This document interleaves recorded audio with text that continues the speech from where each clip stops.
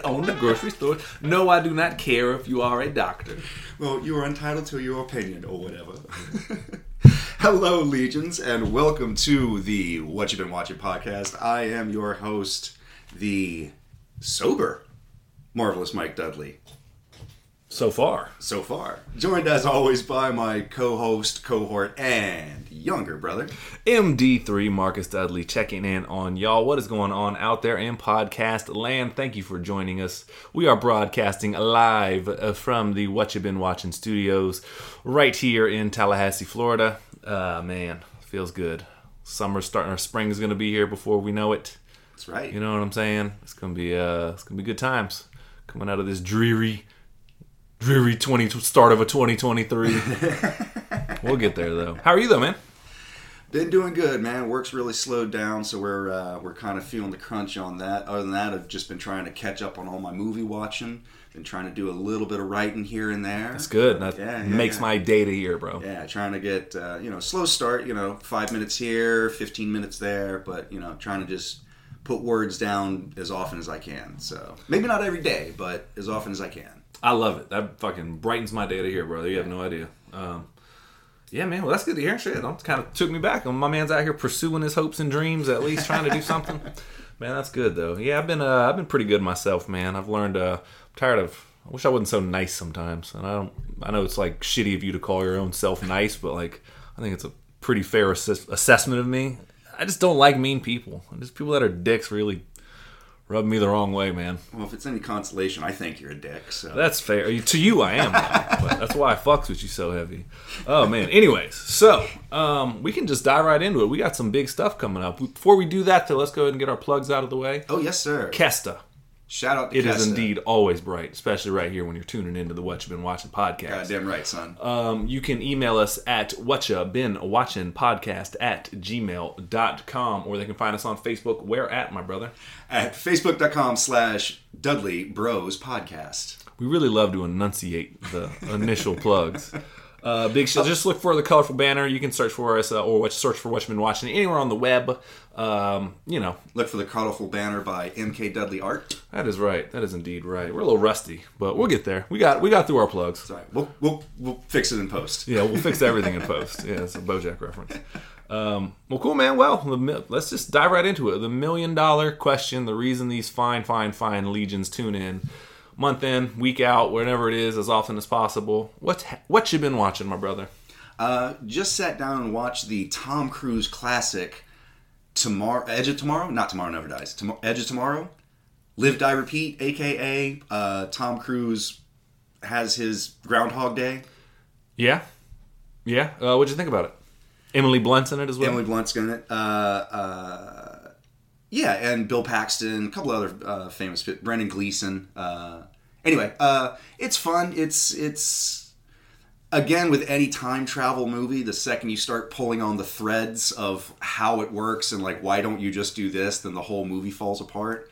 But essentially the plot line is Tom Cruise is caught up in an alien invasion, and during the day of the biggest invasion in humankind's history, he inadvertently kills an alien and gets the blood on him and dies, and then he's cursed to every time he dies he has to relive the day over and over and over and over again. So it's basically like going back to the save point of that day every single day, every single time he dies. And of course he constantly becomes a better warrior and has to learn how to like get his message out day by day. He just makes it a little bit further each time. Meets up with Emily Blunt, who had the same thing happen to her and then she lost it. So she's sort of the Obi-Wan Kenobi guiding him on this, force or journey of discovery about his powers and stuff like that. But yeah, it's fun. Again, it's the second you start tugging at the strings and really investigating it, it loses a lot. But it's fun, and Tom Cruise is absolutely delightful in it. He's doing his best, doing all his stunt work. It's weird. Critically, that movie, some people love that fucking movie. Yeah. There's some critics, you can Google it yourself. Some people love that fucking movie. They're like, it's one of the best sci-fi action movies of all time, whatever. I don't know. I've only seen half of it. I remember I caught the last half when I was, or the first half of it when I was donating plasma once. And I was like, it was cool. Like, I enjoyed it, but I guess if I've seen the first half, then I've also seen probably a lot of the second half too. I don't know the conclusion, so don't spoil it for me. But Right. Or you can, whatever. I'll watch it when I watch it. But some people love that fucking movie. Of what I did see, it was pretty well put together, and some of the action scenes were pretty badass. Like even like some of his blunders of like, I remember him like falling out of a drop ship or something like that. Right. Like I remember at one point the camera was spinning and he's mowing down some of these creatures with the dual machine guns. It was like, that's pretty cool. Yeah. But yeah. So what do you rate it? I'm going to give it 300 deaths in a row. It's a fair amount of deaths. It's a fair amount of deaths. I don't know if it's good. I don't know if it's bad, but that's a lot of deaths. Yeah, and it's Tommy Cruise. I like Emily Blunt a lot too. I think She's she's crazy phenomenal talented, man. Yeah. She's very much like an anime character in this. She one of her weapons that she carries is this old like helicopter rotor that she turned into like this big ass buster sword. And so she's, flipping around and doing, like ninja style moves and ballet twirls and just cutting aliens in half with this giant helicopter rotor. So it's pretty dope. Yeah, that movie was a smash overseas, I think. Yeah. China had like a huge market for it. Yeah, that's where they made their money, yeah. And they named it something much more appropriate there, because Edge of Tomorrow is a pretty dumb name, personally, but they called it, actually, you see it on the poster everywhere, it's Live, Die, Repeat. The tagline was Live, Die, Repeat. And that's a much better title for a movie. Yeah. Yeah, so I don't know, that's just my personal opinion, but yeah. What else you been watching, my dude? I know you've been watching. Well, you said you've been studying up on your movies. So let's see. Just finally finished up Battlestar Galactica series. Oh yeah, finally, after much deliberation. Yeah. Just kind of plugging away at it. I gotta say, I'm still a big fan of the series. It really does do a good job of touching on like each individual, and it's a huge cast, but they do a good job of dedicating time and effort to each individual character and letting them, letting the audience get to grow with them and understand their motivations. And, sometimes they go by the wayside so that they can concentrate on other characters in the series, but then they always come back and give you a little bit more information, a little bit more development. So the whole series is a really, really good character study, and it especially speaks a lot about interpersonal relationships and sort of how that extends from like your friendships also affect your personal beliefs, which also affects your politics, which also affects the fleet, which also affects the war. So like sort of this spiraling outward of humanity. I get it. Now, granted, it's also coupled with really, really cheesy, like late 90s special effects. So it's very obvious that a lot of the Cylons and computer-generated images are like, they stand out, and it's kind of cheesy looking, But I don't think anybody's watching that for the special effects. Yeah, it's one of those things you can put it by the wayside as long as it's just like, all right, it's believable enough. Right. It gets the point across of what we're trying to do. It doesn't look so bad that it's ridiculous, but you can definitely tell. Like, it's not Jurassic Park level of like, how did they do that? Right. Yeah, where do you rank this world in the pantheon of like the Star Trek, Star Wars? Where do you rank this at? In terms of, what do you mean? Like watchability? Or yeah, would I want to live there? No. I guess, there's always the big Star Trek, Star Wars, which, like, where do you rank it amongst those? If you had to put it, like, your Fireflies, your Star Trek, Star Wars, Battlestar. What's another one? Stargates. No. I mean, obviously Stargate is number one. Stargate's going number one, yeah. No, I'm trying to think. I can't think of another one, but I'm sure, only because I'm thinking about it, I'm sure there's one looking. The Ark. Whatever. Yeah, where do you rank it amongst those? Is it, if you had to put it in the pecking order, the BSG universe? I mean, let's see. I mean, obviously, Star Wars is probably my favorite sci-fi fantasy, but would I want to live there? Probably not. I'd probably want to live in Star Trek universe because, creating a perfect utopia where everybody's free to pursue their hopes and dreams and everybody lives without want. That's pretty dope. I could get along with that. I would not want to live in the Battlestar Galactica universe because the human population is constantly dwindling and my chances of survival are not that great. I'm not particularly good at a lot of things. So It's like the job interview with Step Brothers. He's like, we're going to tell you about some of our bugaboos. He's like, I am no good before 11 o'clock. I can't be in a room with too many computers on because it gives me a headache. I take things. He's like, he's like, we're not good. He's like, we're not good listeners. We're incredibly slow learners, and we're not good listeners. He's like, those are all going to be yeah, exactly. incredibly detrimental to your time here. Exactly. It's just the way you said, like, I don't have any skills. Yeah.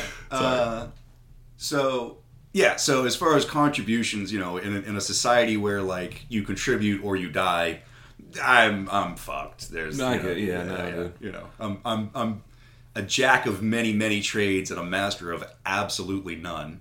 I feel you. So you're not a jack of any trade in terms of space survival. So I get that, but my question more was like, I guess if you had to give it the tier list, as it were, like, you know, so you said you like Star Wars the best, then Trek. Like, where would you put this one? Let's see, probably Star Wars, Star Trek, maybe Firefly, depending on what world I'm on, and then Battlestar Galactica is probably a solid fourth or fifth, maybe tied with Buckaroo Banzai. Yeah, Duck Dodgers. Duck Dodgers of the 21st and a half century. Buck Rogers, yeah. Yeah, no, I like the Daffy Duck version better. By the way, underrated performance of the week goes to Daffy Duck. He is fucking crazy underrated. Everyone, like, he's no one's favorite, you know, of the Looney Tunes. But go back and watch some of my favorite Looney Tunes and Merry Melodies are Daffy Duck ones. Oh, 100%. Like, he's fucking criminally underrated. So Daffy Duck. I mean, of course, you had Bugs Bunny with like the Barber Hair of Seville and like What's Opera Doc, like those. But then you have what was it? Duck. He was Robin Hood or no? One of my favorite ones is when he was Duck Tracy. Duck Tracy. Duck Tracy was an incredible cartoon. Yeah, it was one of those literary ones where they just ran through a bunch of puns. Yeah, no, they were making fun of Dick Tracy, and he was like, "Oh, rub you out, Eraserhead." Yeah. The big bad wolf and the zoop was a yeah, fucking Daffy Duck, criminally underrated. Nothing would be sweet. Exactly. Caroline late in the morning. Anyways, what you said. Go do your research. If you don't know what we're talking about, go watch Duffy. That was a tangent. Yoinks and away. Whamp. Yoinks and away. Yoinks and away. Classic Daffy Duck. Yeah, he said Buck Rogers, so it made me think of Duck Dodgers. That's how we got on that tangent. But no, that's cool, man. I've heard really good things in kind of the same sphere, as it were, of the Orville. I've actually heard it's a really good sci-fi show, and some people have heard whisperings of like, just give the Star Trek universe to Seth MacFarlane. Like, obviously he cares about that shit deeply. Well, yeah, he was a huge fan. Yeah. Oh yeah, and like apparently it's kind of, I don't know, I haven't seen it, but it's kind of pivoted. Like, it's still very much so space adventure, but it's like not quite as comedic. Like, everyone's surprised by the drama, I guess, or maybe it's not that it's not comedic, but I don't think people were expecting it to be as dramatic as it was. But apparently it's a really good show, though. So write into us and let us know at whatyoubeenwatchingpodcast@gmail.com. So finally wrapped up the Battlestar Galactica, and you'll probably revisit it in another 15 years. Yes. I will give it a rating of 12 unknown Cylons. Who's a Cylon? Watch and find out. What's it, go frack yourself? Yeah, go frack yourself. Yeah. I love how, and they turn it actually into a curse word that the more you watch it, the more like it sinks into your head, and like you're totally willing to just forgive it, even though they're totally just getting away with saying the word fuck without saying the word fuck. Yep. It's beautiful. Hey man, what works for you? You find a loophole, exploit that shit. What else been going on, man? Let's see. Edge of Tomorrow, we did. Finally saw the David Harbour joint, Violent Night. Oh shit, how was that? It was great, dude. I heard it's very violent. It is extremely. It's a lot more. Let's see, how do I put this? It's less like Saw and Hostel gory, and a little bit more Shaw Brothers or. I heard it was like Evil Dead. Evil Dead, like, where it's like people getting their heads blown off and shit. Right, but like, in like campy gory fashion rather than like horror porn kind of fashion. Which I'm fine with. Like, David Harbour's great. They have a whole like surprise origin story of Santa that explains why he's a badass. like in the middle of the movie. No, oh yeah, it's pretty dope. Please don't tell me, but No, I don't want to reveal it, but it's pretty fucking awesome. Like, there's a reason why he picks up a sledgehammer and he's like, I know what to do with this.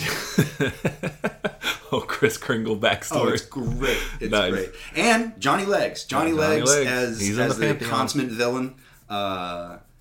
His final scene is definitely a memorable one. It's pretty fun. His motivation, he has this whole monologue where he explains why he hates Christmas. So essentially... He's the Grinch, kind of, in a way? Actually, his code name through the entire movie is Mr. Scrooge. Oh, really? Yeah, like his whole crew, they all have different nicknames. There's like Crispy and Kringle and Candy Cane and Krampus, and he's Mr. Scrooge. That's hilarious. So they Reservoir Dogs it, but just... Exactly. So basic plot line is John Leguizamo sneaks into basically like shoots his way into a mansion of this super elite family. They're like the Rockefellers or the Trumps or something like that. Where allegedly they have $300 million in cash stashed in a safe. And so it's basically like Die Hard meets Home Alone meets, I don't know, every Christmas movie you've ever seen, because all the tropes and like stupid tired cliches are there, but like it's Christmas magic and it's a Christmas miracle. He literally, Santa Claus literally explains how he does what he does by like, it's Christmas magic. Even I don't understand. Yeah, awesome. It's like, I don't know how it works sometimes. Fuck yeah, dude. I'm fine with the nod and the wink to the camera. I'm just like, look. Oh yeah, it's Christmas. Like, the movie absolutely knows where it's at and doesn't try to lean too hard into it. Like, it doesn't lean too hard into the camp and it doesn't lean too hard into the violence. It really is a perfect blend of both. Like, it takes itself just seriously enough to, make sense once you're willing to accept that Santa Claus is murdering people. But like, I personally love a movie that knows what it is. Like that movie, very similar vein, Nobody, starring Bob Odenkirk. I don't know if you saw it or not. I have not. It's like 90 minutes. You're in, you're out. It's like, it knows exactly what it is. And you're like, oh, that was fucking awesome. And you're like, yeah. Like, it sounds like Violent Nights, kind of like that. If just very much. Like, shit, yeah, I was worth 90 minutes, fuck yeah. Like, it knows that it's a B movie, but it's trying to be the best B movie it can. I like the fact that, because we've talked about it plenty of times, where like I hope I don't ever come across as like anti-gore on film. It's just, I just don't, like you said, describe it as horror porn or whatever. Mm-hmm. I don't fuck with that. If it's gory just to be gory, but like if I know what I'm getting into, and it's like, dude, we're gonna be blowing zombies up by as many as we possibly can. It's like, bring it on, bring on the guts, bring on the brains, bring on everything. I mean, to be fair, like, this is probably just as gory as Saving Private Ryan, but I would much rather watch this type of gore than Saving Private Ryan gore, because, there's a little bit too much realism in that. I mean, this is, every death they're going for comedic effect. You know? Like, it's, he, without giving too much away, he makes a shank out of a candy cane by sucking it down, like you do as a kid. You suck it down to that really sharp-ass point, and then you always cut your tongue on it and shit. Yeah. Like, he fashions a shank out of a fucking candy cane and uses it to dispatch a couple of people. I think they did that on American Dad years ago, but still. Whatever. It works, it works. Who cares? Yeah. That's pretty fucking funny, though. Yeah. Yeah, that's awesome. So what would you rate it, man? Oh, man. Actually, wait, before I do that, how is the action in it, though? Like, is it actually, like, well-core? Is it choppy or anything? Because that's one thing I can't stand. For give me an action movie, let me at least see some of the action. Yeah, it's choppy in terms of, like, if people are swinging punches and stuff, it's very, like, chop, chop, chop, chop, chop. But anytime that there's an impact, or, like, he stabs somebody or smashes their head against the wall, they let you see that. Okay. So it's choppy in the sense of they're definitely hiding the fact that nobody in this movie can fight. Right. but they're definitely, like, the choreography is still there, and it's still visually interesting to watch. But they're definitely more focused on the deaths rather than the action sequences. Sign me up. I'm with it. You sold it. You sold it. So, all right, now what would you rate it? I'm going to grant it one sackful of children's dreams. A sackful of. See, I see what you did there. You rated it a 1, which we sometimes do too much, but then it was a sack full of things. A nice workaround there, sir. Well done. Well done. The research has been done, sir. Y'all really, if you're not in tune with the rating system by now, you're not going to get it. It's just, look. I think most of you are on page now. You understand, like, 9 chicken heads might be worth 400 lightsabers. You know what I'm saying? You'll figure it out one day. What's 1.21 gigawatts converted into 3 razor claws? How does that work out?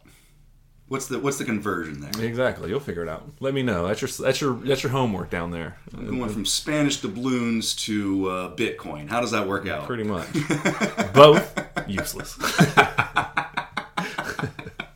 Anyways. Oh man. So what else have you been watching? I know one we're dancing around an issue that we both saw together, but I think I have in my notes here a certain Brendan Fraser movie. Oh yeah, The Mummy. Yeah. Honest confession, never seen The Mummy. Oh, I've seen the third one. It. I've seen the Jet Li third one, and I was just like, of course you saw the Jet Li third one. Again, I think it was on when I was donating plasma. I did it quite a lot, as many times as I could a week for quite some time there. And the movies got really thin by the end. But anyways, yeah, I know I've seen definitely parts of the first one, but not enough to merit myself seeing it. So, I mean, in the best way possible, it's a 90s version of Indiana Jones. It's a little bit more kitschy, a little bit more campy. I think that Indiana Jones might be skewed just ever so slightly more adult than The Mummy, but essentially they all have the same feel, same beats. You know, it's comedy mixed with action, mixed with just a little bit of romance. It's very much like the 1940s serials with not Dick Dastardly, like whatever his name is, like the high swinging adventures of I gotcha. Norman the Rock status. I don't know. Yeah, I gotcha. No, like the opening of Up. Whoever that, yeah. Like Adventure is out there. Adventure is out there, right. I knew what you were going for. Yeah, you pitched it well enough. You took me there, son. So, yeah, it's very much in that vein in terms of action series or action serial. Admittedly, again, the CGI is not great even for the time. Oh, it can't be as bad. The one thing I did see, I know the spin-off, The Scorpion King. Oh, my God. Got railed for its CGI. Oh, my God, dude. And they brought in The Rock and then made him look like $1.5 million worth of shit. Like, the CG was so bad. Like, yeah, it's one. And again, this is in a post-Jurassic Park world. So if the CGI is going to be the focus of your movie, you really need to invest in the CGI. Like, that's worth your while. Yeah. But anyways, back to The Mummy 1, though. We're talking about it. Right. Spin-off anyway, The Scorpion. The Mummy's great. Brendan Fraser is absolutely charming. Rachel Weisz is an Oscar winner. An Oscar winner and beautiful. She definitely does play a little bit too much into the like manic pixie chick of the 90s in terms of like, I'm dedicated and I'm smart, but I just do things. I'm unpredictable, which is kind of annoying and whatever. But does she damsel in distress it too much? Yes, but again, I think that especially for what they're trying to do in terms of, like I said, the 1940s serial and the action adventure, like that's one of the things that needs to happen is eventually one of the damsel gets captured and it's up to the hero to go rescue her. Like it always happened to Tess in the Dick Tracy comics. It was always was the princess in Prince Valiant. I can't even think of her. I got you though. But eventually at some point the hero has to go storm the castle. Yeah, I just know there was a bad phase in like, and they've since rectified it. Some would argue way too much with like, oh, female empowerment, which we've talked about before. I'll never not see something for a strong female lead. Just give me a good movie. But I know there was a lot of movies back in that time that were notorious for just like, and I don't mean it's disrespectful, but like the women in it being just fucking useless. Just like, you could have wrapped this adventure up like 10 hours ago if she wasn't here. Right. And they're there just to be there. And it's like... They do it. Definitely, there's parts of that, but I think in the end, her point is justified for being there because she's basically like, you remember in Galaxy Quest where like Sigourney Weaver was like, my only job here is to talk to the ship. Yeah. She's very much that. Like, she's the only one that's the expert in this ancient Egyptian language, and so every time there's hieroglyphics, they're like, well, give it to the woman. Yeah, okay. So not to say that like she didn't belong there, but like you could have gotten any other ancient hieroglyphics expert to come along with you and it would serve the exact same purpose. Right. And so she literally was only there to be the eventual love interest for the Brendan Fraser character and to be captured. Like, but again, that's sort of the trope. That's sort of like I what get happens. it. Because the only reason I ask is because I know by the third movie that I saw, she was kicking a little more ass. Yeah. So I didn't know if it started one way. I just know a lot of movies during that time were very guilty of that, and certainly it's cleaned up a little bit, probably for the best. My next question to you is, and this is to you at home as well, or wherever in your car, wherever the fuck you're at. How did we not appreciate Brendan Fraser back then? Good question. I don't like what the Encino fuck? Man, George of the Jungle, Dudley Do-Right. He's the what was it? The not the Legend of Donnie Darko. the Legend of Don. No. But where he played a super religious psycho killer. Oh, I can't think of the name of this. Oh, I know he was in a Blast of the Past with Alicia Silverstone. Blast of the Past. There you go. He was just so likable, man. Yeah. And I'll tell you this much, like, I know he kind of did like a lot of kids movies and stuff, like post George of the Jungle, stuff like that. But like my daughter, growing up, we watched a lot of his movies, and he was top shelf hilarious, and he commits to the slapstick. So Brendan Fraser, I'll speak for everybody here. Like, I know you listen to what you've been watching because you're a person and you're alive during this time. The Legend of Darkly Noonan. I just thought of the name. There he goes. That was going to fuck with him. Good job. Sorry, I'm proud of you. I'm proud of you. We didn't Google that at all. That was in real time. Y'all heard. If y'all could hear, go ahead and hear the wheel. The wheels were spinning back there. But no, Brennan, I'm sorry. That's all I'm going to say. For all of us, we're really, really sorry. And I'm sorry that fucking Hollywood blackballed you or blacklisted you or whatever it is you want to call them. You are nominated for an Oscar for The Whale, and I think we all are rooting for you for two reasons. One, you're Brendan Fraser. And two, of all the things that Everything, Everywhere, All at Once is nominated, they don't have one for Best Actor. So I can root for you unapologetically because I hope that other movie sweeps every other fucking category. So I can root for you unapologetically, which I would anyways. But yeah, shout out to Brendan Fraser. Yeah, we did not appreciate him. This is high esteem. You are going up there with somebody. We're giving out two today, two underrated performances, and you're going up there with the legendary Daffy Duck. So this is high praise. So Brendan Fraser, I'm sure Brendan Fraser loves that we put him and Daffy Duck in the same caliber. Daffy Duck is a legend of the game, man. Fucking Bill Murray's a B-lister compared to Daffy Duck, man. You know what I'm saying? He made Michael Jordan a good actor. Fucking, I'd be honored to be mentioned in the same name as Daffy Duck. The fuck you mean? Would you swap logs with Daffy Duck? Shout out to Craig Ferguson. But no, that's the highest. So Brendan Fraser, we're all sorry. So yes, welcome back to Hollywood, buddy. Not that you went anywhere, but hey, I'm glad that you've become whatever, that we all learned the error of our ways and was like, this guy fucking rules. Like, what did he ever do wrong? He was like the nice guy in every fucking movie. By all accounts, everybody was like, Brendan Fraser was really cool to me. Yeah, and it's like, even then, like, as movie goes, like, he kind of like did some kids movies and stuff. But, it's fine. He had a role to play. He was Journey to the Center of the Earth. He was fine in it. That's fine. He was adventurous. Like, what was the matter with us back then? So did Ernest, but we love Ernest. We love her. Exactly. So we're sorry, Brendan Fraser. What would you rate The Mummy, though, my brother? Oh, man. I'm going to give it, let's see, 12 Egyptian curses. 12 curses. Pretty good. Yeah, pretty good. I know there's a lot of people out there that absolutely love The Mummy. And they're like, oh, bring it back exactly how it was. Bring back... Matthew Dudley is not one of them. Yeah, I couldn't remember if he loved it or hated it, but yeah, he hates it. He is not a fan. He thinks it's like pure kitsch and doesn't understand. Like, his whole thing is like, it's just too much nostalgia and people think that they like the movie, but they actually don't. I'm like, no, people can just like the movie. It's cool. And that's also kind of how nostalgia works. Right. Like, Pokemon Red and Blue, I'm going to say something quote unquote controversial. Don't do it. The concept of Pokemon is absolutely brilliant, and it was introduced in Red and Blue. But, like, as games-wise, go back and play them now, as I'm currently doing. Don't hold up as well as you think. But because you're like, you take yourself back to a kid, you're like, oh, I remember catching this the first time. Like, there's better, in terms of just gameplay, there's better Pokemon games out there. But those are still my fucking favorite. So, yeah, even if it is, like, yeah, that's how it works, dude. I'm so glad when you said you were going to say something controversial, I thought it was going to be the N-word, and I'm really glad that it was Pokemon. In fact, nincompoop should be banned from the dictionary. Anyways.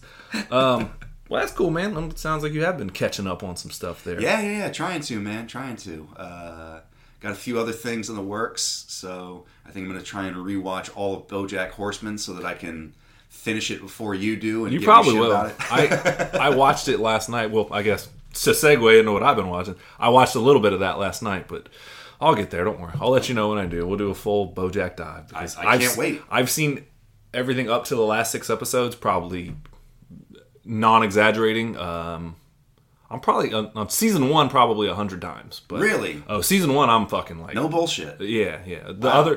There's certain episodes also. But then again, you fall asleep to that in the background. Yeah, it's on all the time. Yeah. It's like The Office. I know a lot about The Office just because I was around it constantly. But yeah, season 1 I've seen a lot, but yeah. But the others I've seen them each of them dozens of times, I would say, in the dozens. So. But yeah, no, I've been on that. I've been back on South Park. I think nice. I'm gonna make a list one day. I know lists are kind of played out, but hey, they get clicks, even though we're not coming to a YouTube channel. Yeah, soon, actually, hopefully. I'm gonna lock in on my top 10 episodes of South Park. Sure. I can tell you, I think the music in South Park. I think Matt Stone and Trey Parker. I know Trey does a lot of it, and they get some help for the movies and stuff like that. But like some of the songs are so fucking good. Yeah, But one of my favorite just all-around episodes, it's on, again, I've mentioned in the past, because we were just talking about this, season 7 is really, really strong, and they have Faith Plus One on there, and the whole concept of it is like, on the mini DVD commentaries, which, yes, I've seen those, they talk about how they thought it was hilarious that they were going to do an entire album of Christian music about them being in love with Jesus, and they were like, love Jesus, in love with Jesus, what's the difference? But I watched that. Angie, it was on the other day, and Angie was like, "Is this the Jesus one again?" I was like, "Yes." I don't even notice because they're only 22 minutes. I put it on like season 3, and before I know it, I'm there. He's like, "We've seen this like 5 times in like the month." I'm like, "Yeah, probably." But when he says, "I want to get down on my knees, yeah, and start pleasing Jesus. I want to feel your loving hot salvation all over my face." It's so funny. He's like, body of Christ, swimmer's body, all muscled up and toned, body of Christ. Yeah. Oh, what a body, I wish I could call it my own. It's so funny, man. So anyways, I'll get off of that because I already talked plenty of South Park. But yeah, I think I might work on a top 10 list here soon. Of like your favorite South Park episodes of all time? Or like the best ones ever? I'll do my favorite because, yeah, I'll do my favorite as opposed. There probably will be some overlap just because I have good taste. But, yeah. I've also I went back and watched Superfriends has been on HBO Max. Really? Yeah. Like Meanwhile at the Hall of Justice. Yeah, dude. The Legend of the Superfriends. Yeah, I put it on season 1. Do not recommend doing that. Actually, no, I do recommend doing that. Okay. So is it so good or? Oh, it's dog shit. There's a reason. I'm gonna say some characters. Obviously, they're not in the tier of Aquaman, Wonder Woman, stuff like that. But in season 1, they had a character, Super Marvin. His name was Super Marv, and he ran around with his dog Wonder Dog and their like investigative friend Wendy Harris. What? Yeah, in season 1 of Super Friends. I'm sorry. Then they canned it. What? Yeah, exactly. Who are these people? Super Marv. He was a groovy 70s kid. Like, was he like a friend of Zan and Jace? Because I remember them. Yeah, I remember them. Remember the Wonder Twins? Remember them? I remember them. One of them was always water and the other one was always like a green animal. Yeah, that's hilarious that he could only turn into inanimate objects. But yeah, I went back and watched like 4 episodes of season 1. It does not hold up. Those are bad cartoons. Super Marv? Super Marv. Wendy Harris and Wonder Dog. Okay. None of those are ringing a bell. You know what? Go ahead right now. We're going to look it up. I see it. I see what you're saying. Still have no memory of who the fuck that is. Exactly. I remember seeing it on. I was like, "Is this the right one? Is there another title for this?" Because I thought it was just Super Friends. No, it's dog shit, is what it is. Yeah, season 1's rough, man. But I probably will try to power through to get to season 2, but not likely. It kind of turned me off. But I did enjoy those cartoons as a kid because they're cartoons. And well, yeah. Also, it led into the Wacky Races, which the Wacky Races is some of the pinnacle of cartoondom. Oh, you're talking about... This was the first multiversal incursion. Dude, Wacky Races is incredible. Magilla Gorilla going up against Yogi Bear, going up against Snidely Whiplash, going against Penelope Pitstop, up against Deputy Dog, going up against... what was it? Batman. Yeah. Quick Draw McGraw. Dude, South Park actually did a joke on that where Timmy started an Uber service, and in order to get business, they were going to do a Wacky Races, and all the adults in South Park like went and bought cereal. Look, the Wacky Races are on this Saturday. And so South Park just did an episode of Wacky Races, which the fact that every adult in South Park was just sitting around eating cereal, watching the televised Wacky Races, was just fucking great. So, anyways. Yeah, Super Friends Season 1 is rough, though, man. Super Marv, I'm glad they cut you. Apparently, he was written in and then written right the fuck back out. Good. And then they wrote in the Wonder Twins sometime later. I want to see the episode where they kill off Super Marv. Tie him to a chair. Just the Joker just beats him to death with a crowbar.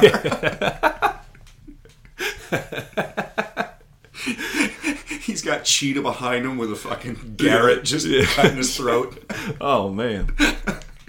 They leave Wonder Dog's head in the fucking bed. Make Wendy Harris watch. Oh, that got dark. Well, that got dark. On the next episode of What You Been Watching. They sell Wendy Harris into sex slavery.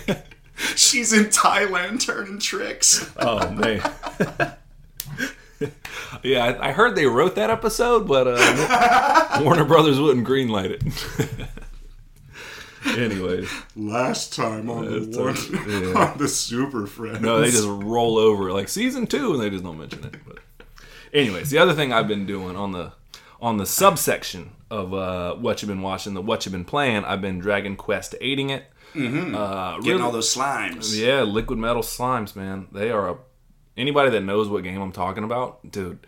It is a really good JRPG. By JRPG, you mean a menu system, turn-based. Right. There's your definition for those that were ever wondering. Select attack, then you wait your turn. Yeah, it's a turn-based thing with a menu system ultimately.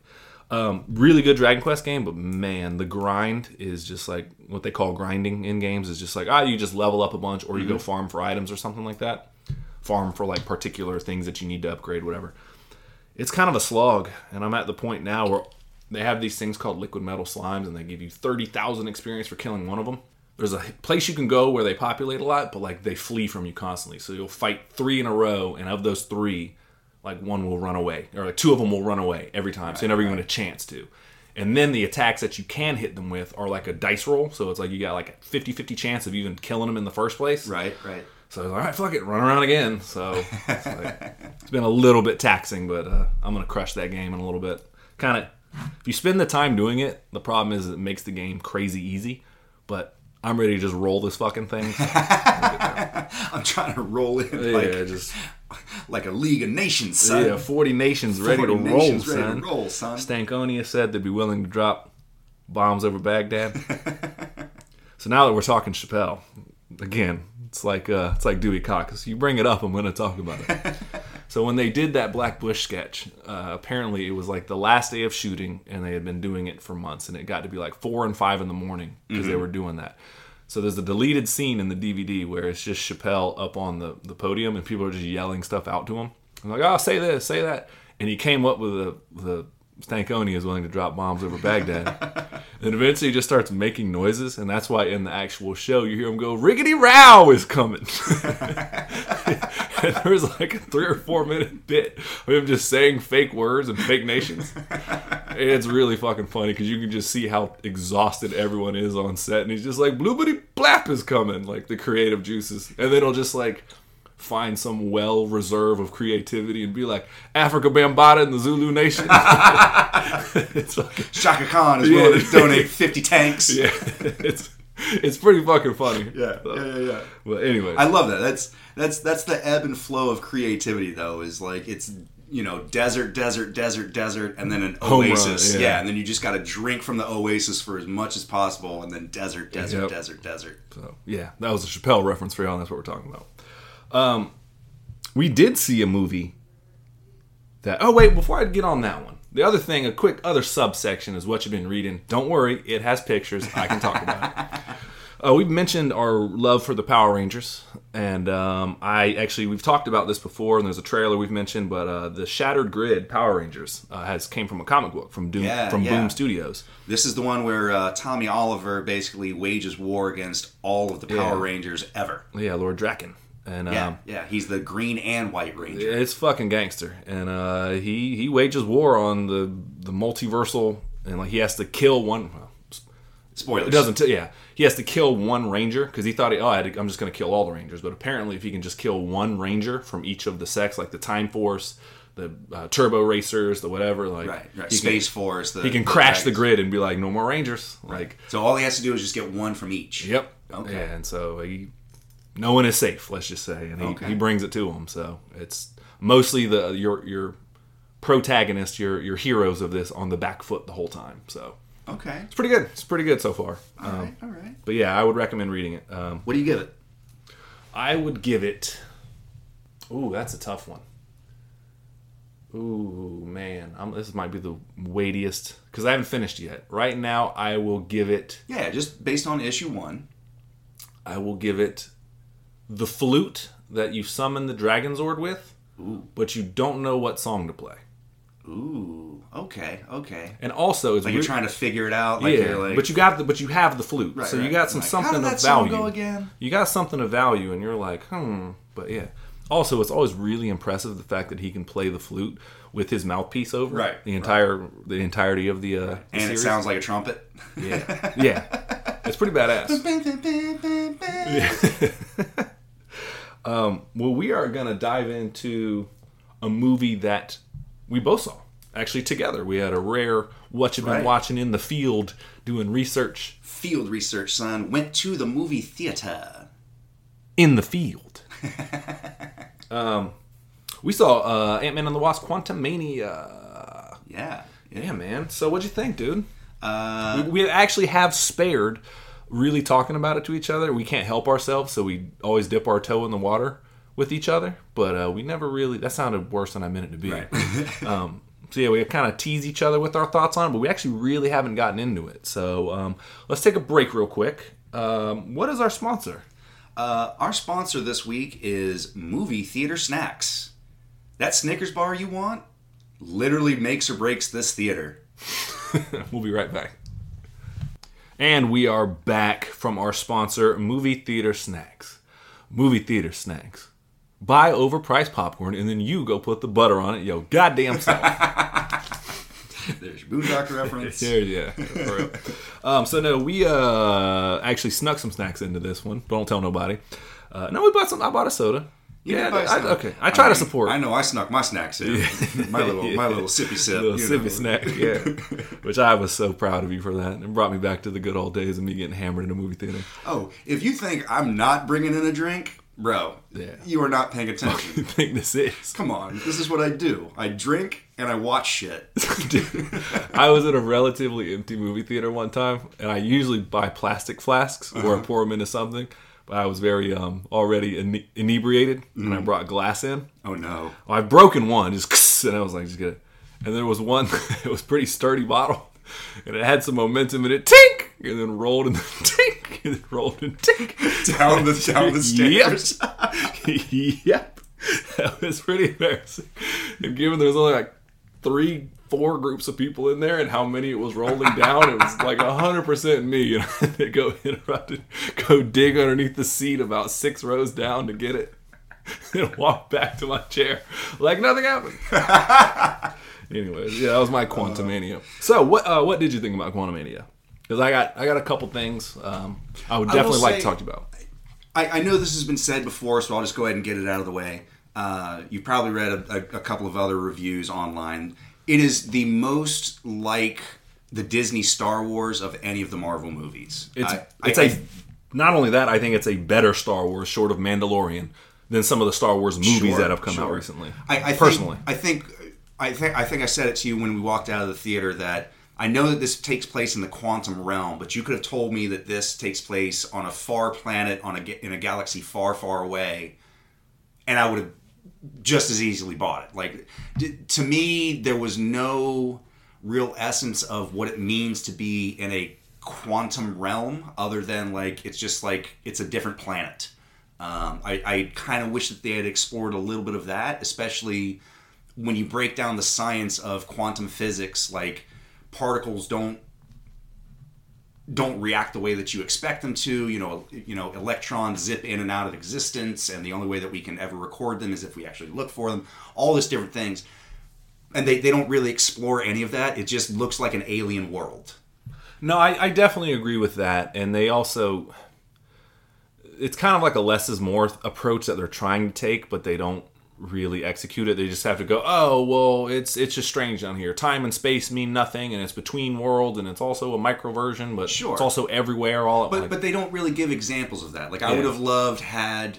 Like almost Alice in Wonderland. Like, you know, they have the scene of them walking across the landscape from left to right, and then as soon as they get off screen right, they come right back on screen from the left-hand side. Like, well, how did this happen? Right. Oh, well, physics reacts differently here. Or you know, one of them's walking on the ceiling and one of them's walking on the floor, and they're having a conversation in this, like, MC Escher staircase kind of thing. Or yeah, just things like that. And I would have loved to have seen, you know, ships that zip in and out of reality or out of spatial time, you know, and that's how they're propelled. It's not like an engine. It's that they zip in and out of reality or something like that. You know, like I'm with you. A little bit more of the exploring the science of the science fiction. No, I got you. I think I know what you're saying in the sense of, like, you've already kind of scratched that. You're right, it could be space. Like, show me something special about the quantum realm. I got you. Yes, show me the properties that make this so different. Right. I got you. Right. And they did kind of miss the mark on that. Visually, I think there's a lot of really cool artwork and a lot of really cool, like, world design in terms of, like, oh, that's a pretty creative thing to, like, look at. And, like, they have the living houses that are also the rocket ships, and they're also tanks. And they look like big, giant, like, jellyfish mushroom kind of thing. I don't know. Yeah, and there's like the motorcycles, or like everything's kind of a somewhat organic feel to it. Like like, it has a biological feel to it. I did like the fact in the sense of only because we're talking about the world of the quantum realm. Like, it seemed like there's obviously the have and the have-nots. Sure. And Kang introduced, big spoiler alert, Kang's in the movie. You've seen the trailer. By the way, we're going to spoil the movie. Just is what it is. So if you have not seen it, press pause, come back to us. We'll wait. Here. Yep.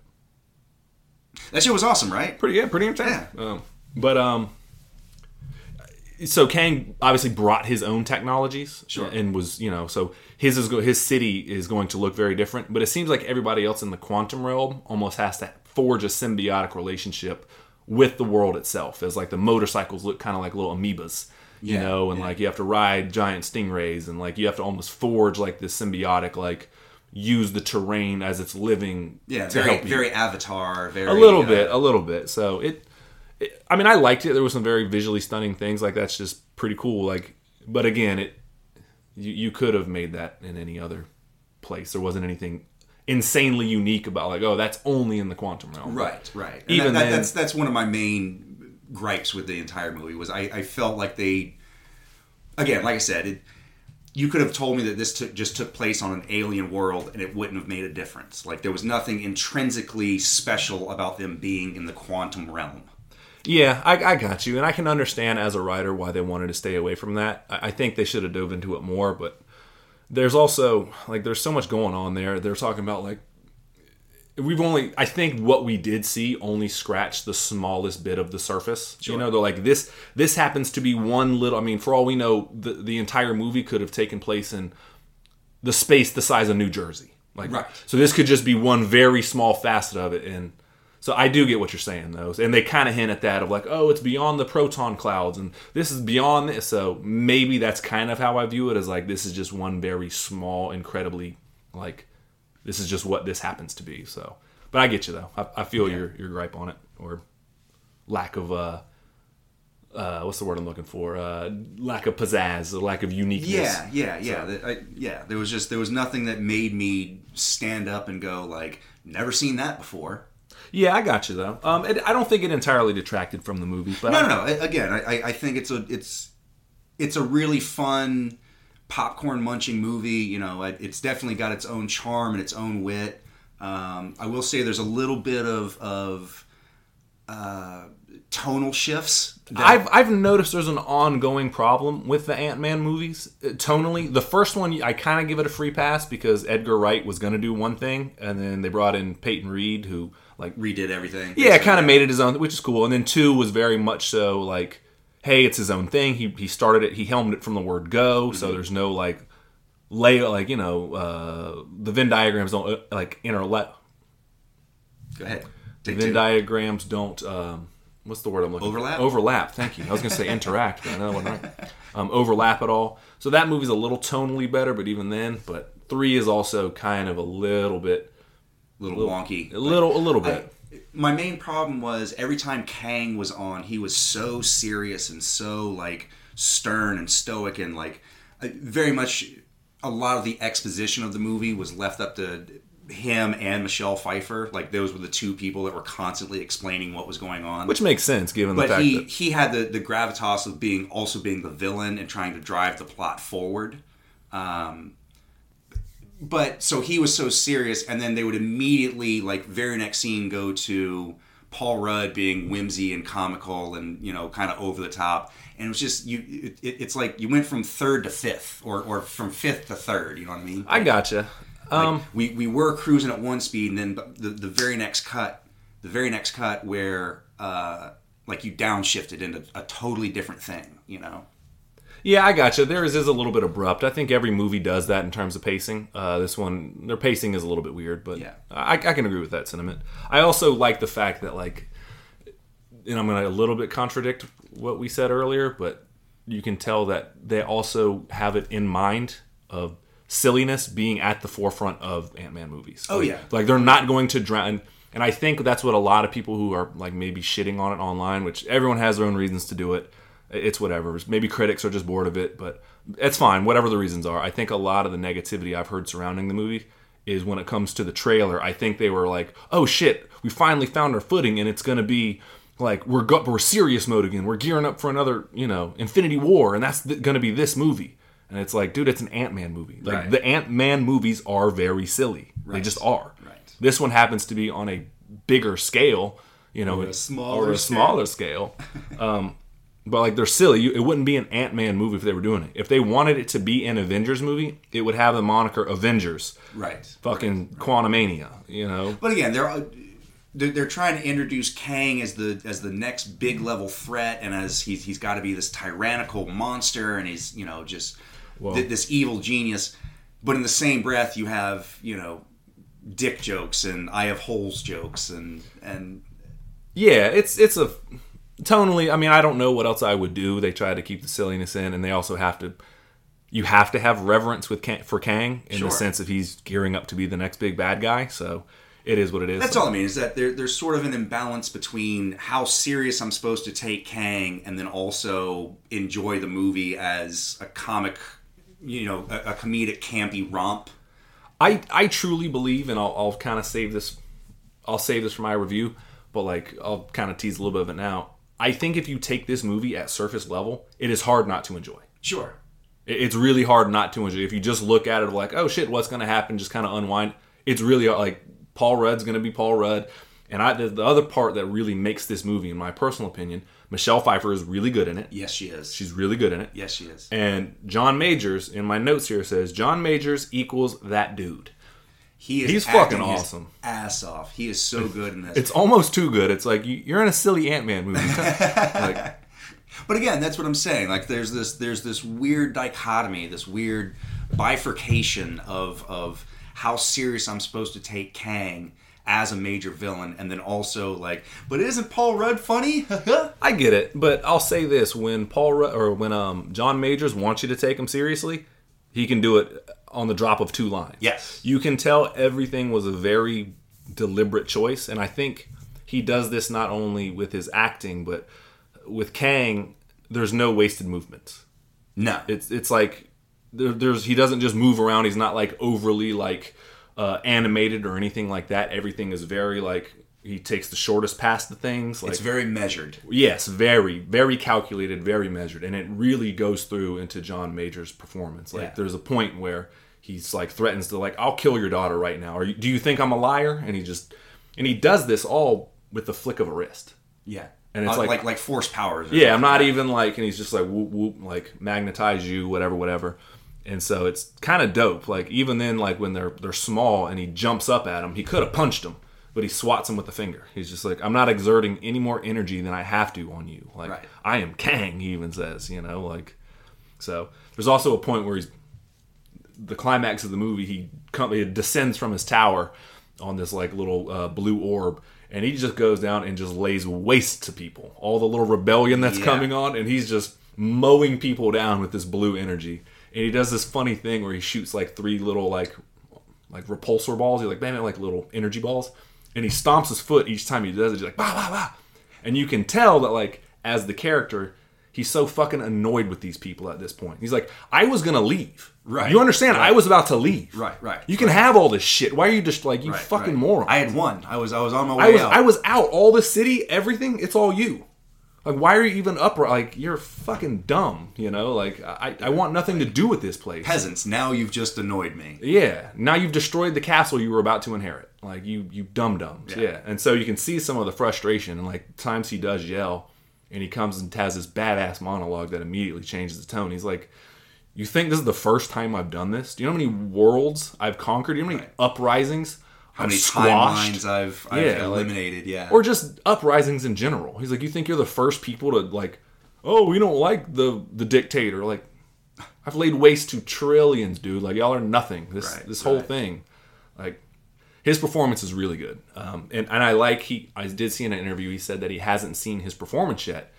And there's a good reason why. He says that he'd never watched his, when he did Loki, that he never watched that performance as He Who Remains, which maybe that's the same person, Kang and He Who Remains, maybe, I don't know. Right. He also at one point, spoiler alert, big one here. If you haven't seen the movie, big spoiler alert.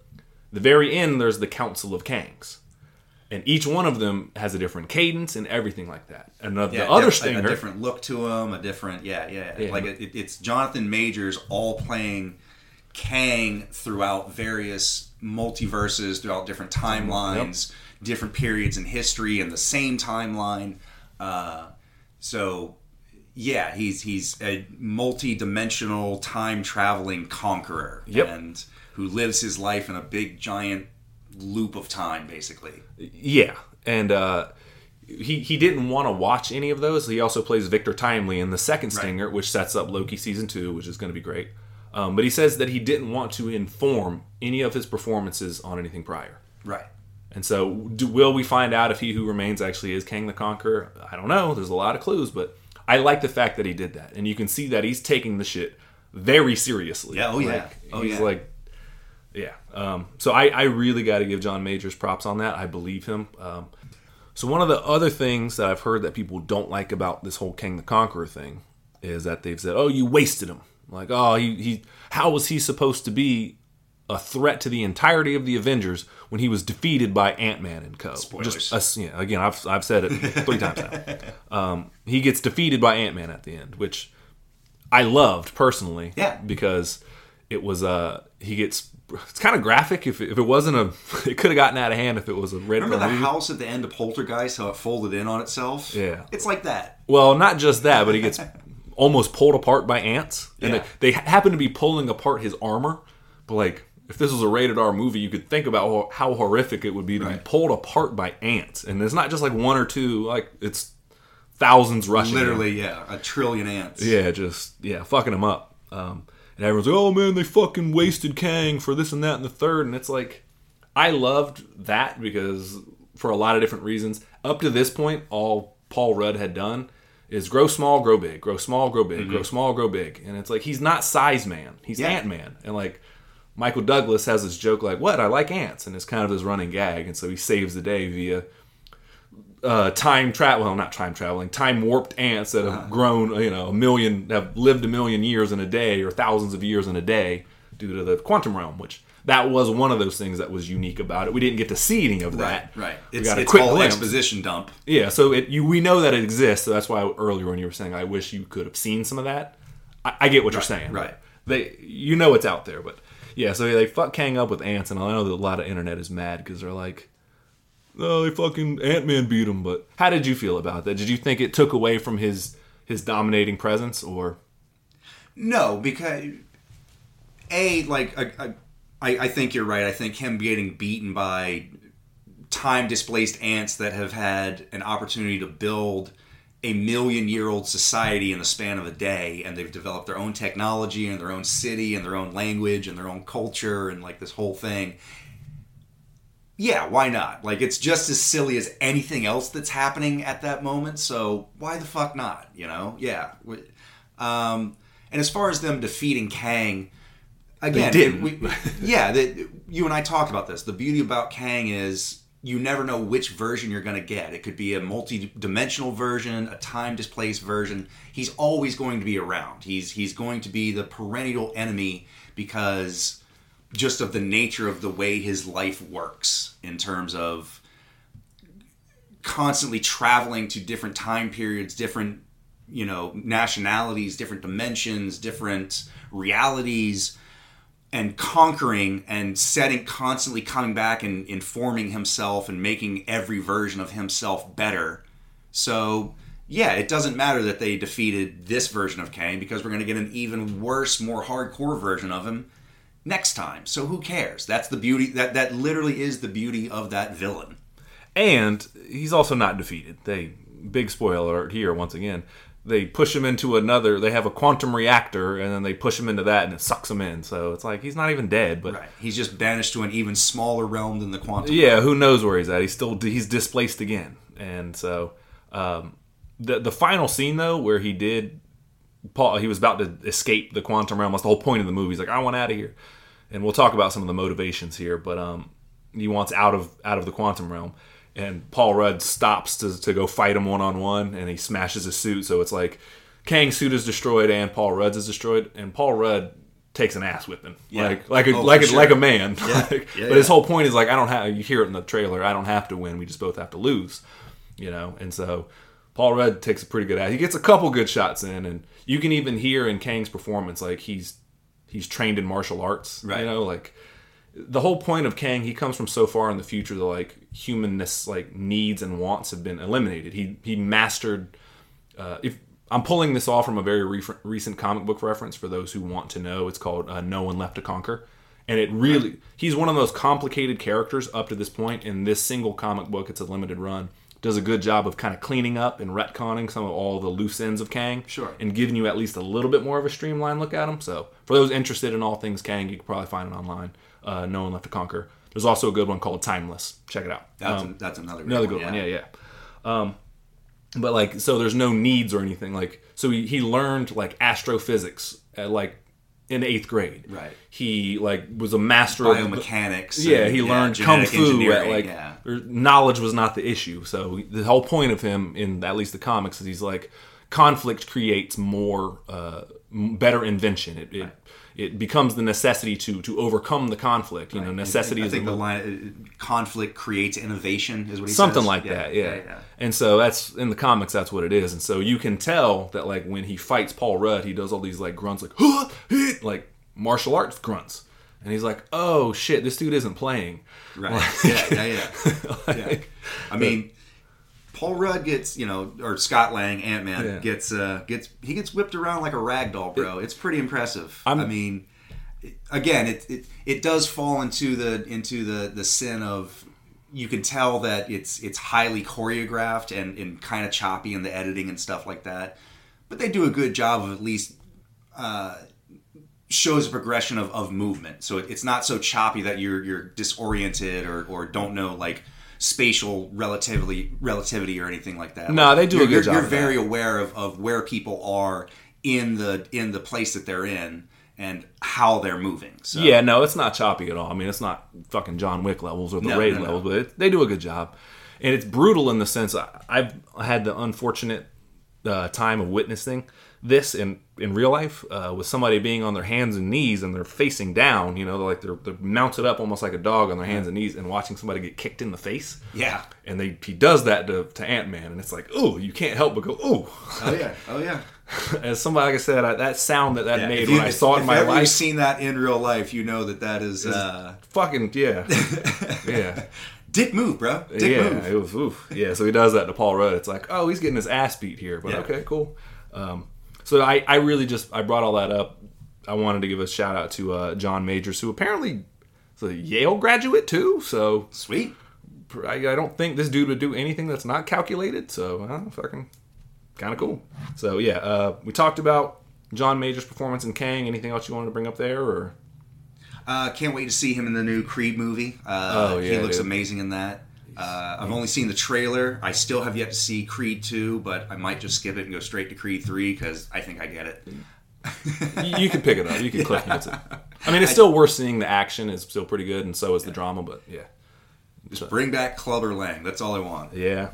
Bring us Mr. T. Yeah, absolutely. So we talked about him not being Ant-Man, or not being Sizeman, but he's Ant-Man.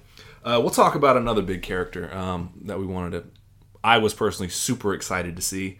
MODOK. I was thrilled to see this. I'm finally glad that we're getting to see MODOK in a Marvel universe. Now, the internet has shit all over MODOK. I mean, whatever. Like, I think you and I talked about this when we saw it the first time in terms of MODOK on the page is a very dynamic character. He's very distinct, you know. Jack Kirby creation. Jack Kirby, yeah. You know, basically a big giant head in a floating chair with little mini legs and stuff. But he's a very dynamic and very iconic character when you look at him on the page because you have that Jack Kirby magic. Yeah. I'm not sure how that translates into a 3-dimensional like live action version. So for what it was, I got no complaints because I always expected MODOK to look a little hokey and a little bit goofy. But maybe just I wasn't disappointed because I had no expectations for him to look awesome. I mean, me too. I get character-wise, they kind of butchered him a little bit from the comics, but I don't really care. I don't care that much. MODOK always has been like the bad guy before the guy. Right. You know, like he's right. never. He's the mini boss. Right? Yeah, and that's fine. That's what he works perfectly well as. But like in the comic books, he's always yelling about fascists and like you're fascist, and he calls Tony Stark that all the time. And like Tony Stark throws him into space, and yet he still comes back all the time. Like he's not like anybody that's dealt with MODOK once has dealt with MODOK a million times. Right. Like, he's incredibly smart, and he's like psionic shit, whatever. But so I get like Does the way they wrote the character of Darren, the guy from Ant-Man 1... Yeah, Yellow Jacket. Yeah, Yellow Jacket comes back, and he's MODOK. Does that fit what I've read in the comic books? Absolutely not. No. Absolutely not at all. It's a very wide pivot, so I understand if that aspect upsets I'll tell you what. You tell me what MODOK's real name is from the comic books, I'll send you $1. Yeah, I don't even remember it. Exactly. I know he was so an it doesn't scientist. Fucking matter. Yeah, it doesn't matter. Yeah, I don't fucking care. Why wouldn't it be Darren from the first movie? Yeah. Of course, because at least then it's somebody you know, somebody you recognize. There's a little bit of like personal stake. Yeah. So I get if people are upset about that, like, oh, it's not like the comics, but like to me, I'll give you guys a hint. And Michael, we've talked about this a lot of times, but it's hard for me to shit on something, and I know a lot of people do this, and I think a lot of people have become spoiled, and a lot of people just want Endgame and Infinity War over and over and over and over and over. One, spoiler, there were bad movies in the first 3 phases. Yeah. There just were. Sorry. Yeah. Like, obviously, like, the second Thor was not that great of a movie. Dark World. It was not a great movie. There's some hit or miss ones, like... Yeah. Even the second Ant-Man was a little bit off. Yeah. Second Ant-Man, Captain Marvel's mediocre, like... Doctor Strange is like they're not all like there's like 3 or 4 that are like unarguably it's like Thor Ragnarok, Black Panther, first Iron Man, and like Winter Soldier. It's like you can maybe throw in one of the Guardians or not Avengers movies. I'm saying like one of the Guardians maybe. Right. But like other than that, there was like 18 other movies and people were like they were cool. Yeah, which is fine. Like I'm not watching Marvel movies to be transported to a world of like pinnacle movie making and if they get there, cool. I mean, great, but it's not what my expectation is. That's fine. Like I go to see like let's see what new adventures Tony Stark gets into this time. Absolutely. And so I guess some of it I think people have either become exhausted by it because you can just look at it objectively and go, okay, there's a certain formula to these movies. Right. If that exhausts you, I get it. We've had 28 of basically the same movie. I get it. I get it. Sure. So I understand that. And also, I think some people have become spoiled. And they don't realize that when Michael and I were growing up, I had, on VHS, we had old Superman cartoons, but in terms of live action stuff, we got really lucky with DC animated, but here nor there. Right. Batman the Animated Series is incredible. But we had like 5 movies growing up. And we had to wait a tremendous, what felt like a lifetime between them. We had the first Superman. Yep. We had Batman 89. Yep. Returns was good, but like 1 was the answer. Sure, you know? right. We waited forever. And then we got like Blade, which was even then like... Even kind of Teenage Mutant Ninja Turtles, the first one. Yeah, the first... Okay, so yeah. Yeah, okay. I did forget about that. But either way, there's time between this, you know, and it's like... And then we get what? Like there was nothing, and then it was like Blade, but even then that was like rated R and kind of like not what quite we were trying to get at. My personal opinion, I was happy to see the X-Men, but I do not like the first X-Men movie. Yeah. I don't. Like, I didn't like it the first time I saw it. It's not revisionist history. I appreciated its existence, but I was like, really? Like, X-Men 2 now, that was I pretty fuck dope, with. Right. And then we got Spider-Man, and that was fucking it. And that's like, what, 5 movies? Yeah, Tobey Maguire Spider-Man. Yeah, it's 5 movies up until I was in high school that I had. Yeah, that was it. Yeah. That was it. I had like literally a handful of movies. Right. That was my entire high school career was I've always said. Hey, did you see Daredevil? I'm like, it had parts of it I like. Like, but overall, like when he just floated up the church bells at the end, I'm like, oh, haven't done that all movie, and now he just floats up. Okay, cool. Like, use the baton you've been using all fucking movie. Like, all right, whatever. But here nor there. And so I think people lose sight of that. And so, like, I also have a sense of, like, I give a lot of this shit a pass. Is that bias? Is it nostalgia? Is it the sense of wonderment that some of you motherfuckers have just lost? Sure. Not you listeners, but, you know. Right. The general populace, yeah. Like, I got to go see Kang the Conqueror and MODOK on the fucking big screen. Do you have any idea how I never thought that would happen? Oh, yeah. The fact that we can sit around and argue about which Spider-Man was the best Spider-Man. Like, yeah, we've had 11 different versions of Spider-Man. But the fact that we get to argue about it today, or the fact that we can sit down and compare, like, well, actually, Jack Nicholson's Joker was better than Heath Ledger's Joker, and then there's always that one asshole like, I like the Jared Leto, and we're like, sit down, shut the fuck up. Yeah, no, you don't. You're just what we call a contrarian. That's right. Right. So, but the fact that we can even have that discussion, the fact that we have all these different options, and like, yeah, overload me with comic book movies because I was starving as a kid. Now I get to feast? Yeah, let's do that. And they're not going to be this way forever. Yeah. Enjoy it. I'm going to eat my fill. Yeah, let's do it. Yeah. Yep. You can go back to gay cowboys eating pudding anytime you want. Exactly. So I think we both enjoyed it. We'll talk about it a couple where I thought they missed the mark. I know you had mentioned it with the world. The one thing just given the trailer, I know the trailer's not the movie, but the relationship that Scott has with Cassie. Mm-hmm. And this is where I do kind of understand. You feel like you were sold a bill of goods. When you see the trailer, you're like, oh, that's going to be so epic. The one thing that Kang says in the trailer, he's like, I can offer you more time. And you're talking, you assume he's either saying this, whether it be Janet Van Dyne, who is Michelle Pfeiffer's character, who's been trapped in the quantum realm for 30 years, or it's Paul Rudd, who, if you just look at it by the numbers, like, got divorced from his wife, you know, doesn't see his daughter that much, went to prison, got out, like, did some things, and then went back to prison again, and then was in the quantum realm for, 5 years? Yeah, during the entire period. Yeah, missed his daughter, like, his daughter's, like, growing up, pretty much, entirety. And so when you hear, like, oh, I can give you more time, like, I would think that the stakes would have been, like, if you repair my universal engine that can get me the fuck out of here, I can put you wherever in time you want to go back. You can be, the second you zoom into that quantum realm, guess what? You come right back out. Right. And it's just you. And you go live your life with your daughter and you raise her. Or the second... Right. Or go change the timeline to where you never go to jail in the first place. So yeah, so you can... Yeah. And you still have your Ant-Man. Like, I can do whatever you want. Right. And it's not that. It's ultimately, you work for me or I kill your daughter. Yeah. And the fact that, like, Cassie... and I get the fact that they've worked really hard. The only reason I'm not, like, infuriated by it is because they have actually laid the groundwork for how the relationship works. Sure. All throughout Ant-Man 1, all throughout Ant-Man 2, like, his daughter loves fucking Scott Lang. She's like, he was a superhero long before. Right. Every time they open the door, Daddy! Like, so, So even before he put on the suit. Yeah, that's really well put. Yeah, so I would be infuriated by it if they didn't lay that groundwork so well. But, like, she's a teenager now, and she would be somewhat resentful. The fact that they're just always... They butt heads a very, like, minimal amount in this movie. Like, very... Cassie and... his daughter, Cassie, and Scott Lang do, Paul Rudd's character. But, like, the fact that they're just cool, and it's just like, nope. I feel like they missed the mark on that. Where in terms of Kang could be a time broker, and he has this whole monologue about like time is just a prison, and once you break out of it, you see how small it really is. Right. Yeah. So and he's like, ultimately he should have, in my opinion, to make it to have more stakes. And I'm sorry to cut you off, but like he should have like, I'm a time broker. I can sell you exactly what it is, and the cost is me getting out of here.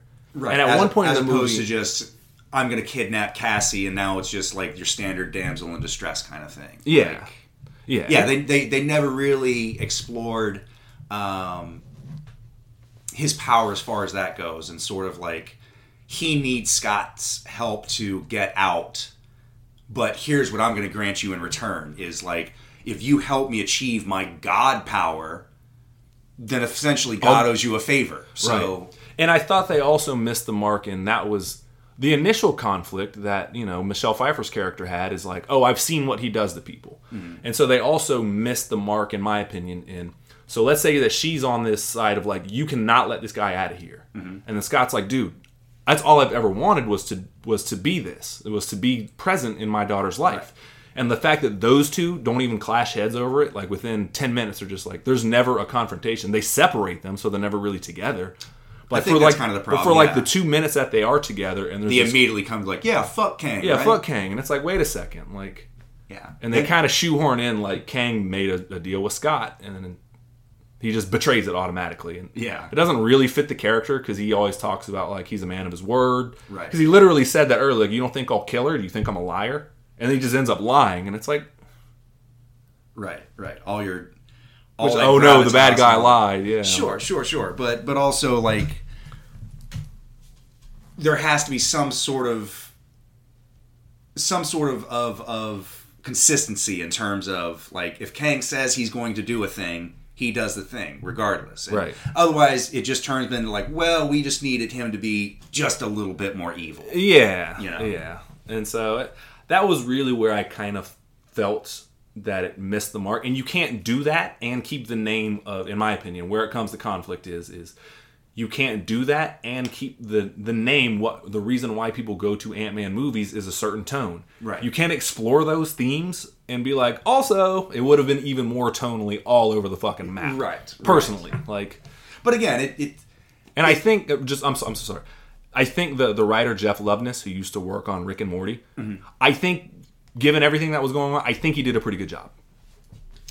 It is definitely, you can feel the Rick and Morty influence in terms of, crazy characters and very alien looking worlds and stuff like that.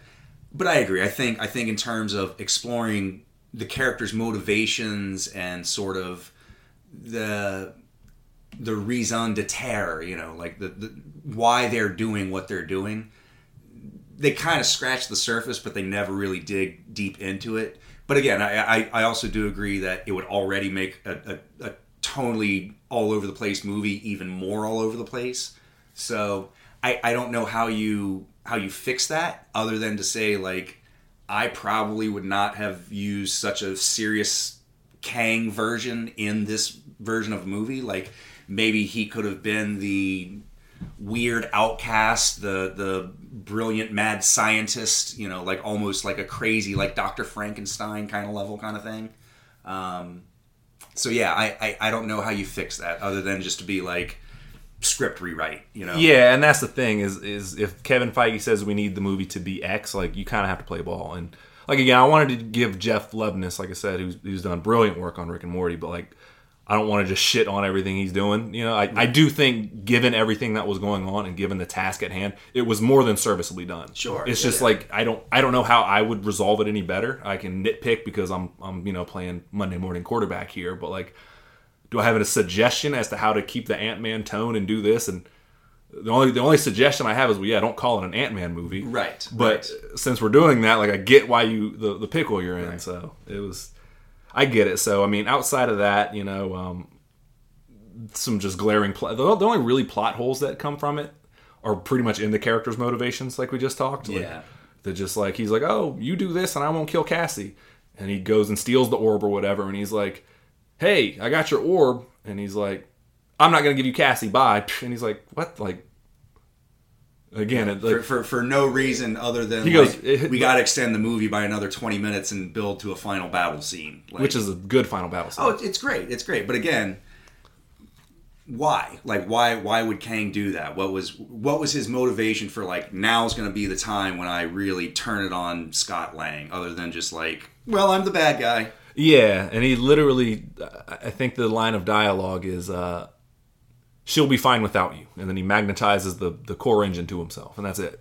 Yeah. Like, that's all you get. And you're like, oh, there was no explanation as to why. But I will say this, back to John Majors, like, I'm kind of also, again, with this being his main introduction, you can't put all the cards on the table yet if he's going to continue to be the big guy. Sure. Because he said a line in the movie about, he's like, they exiled me. And he says, and I will burn them out of time, which is gangster shit to say, knowing that you have the ability to do that. Yeah. And he doesn't. And that's the other reason why I didn't mind that he was defeated by Ant-Man. It's like, you're taking away the one thing that Kang has, which is mastery of time. Like, he can go back and be like, oh yeah, you didn't kill me. Like, I already did that and rectified it. You know what I mean? Like, so he's not at full power. So it's like he got pulled apart by Supermans. It's fine. So, again, I don't want to nitpick too much. I actually really enjoyed the movie. Yeah, I did too. Like I said, I think one of the main problems is you start picking, the second you start pulling any of the threads on this, it leaves a lot of bare spots. We'll go to a bare spot. That was Michael. For those that don't know, that was Michael's voice for his dog that he does. And don't act like you don't do a voice for your dog. You do. You do. But yeah, again, as long as you take it at surface value and just enjoy it without questioning the why too much, it's fun. I think it leaves a little bit to be desired in terms of really exploring what the world has to offer and sort of what the character motivation has to offer. But again, I'm not sure how you do that without completely rewriting the script from the ground up in terms of completely changing the tone of the movie.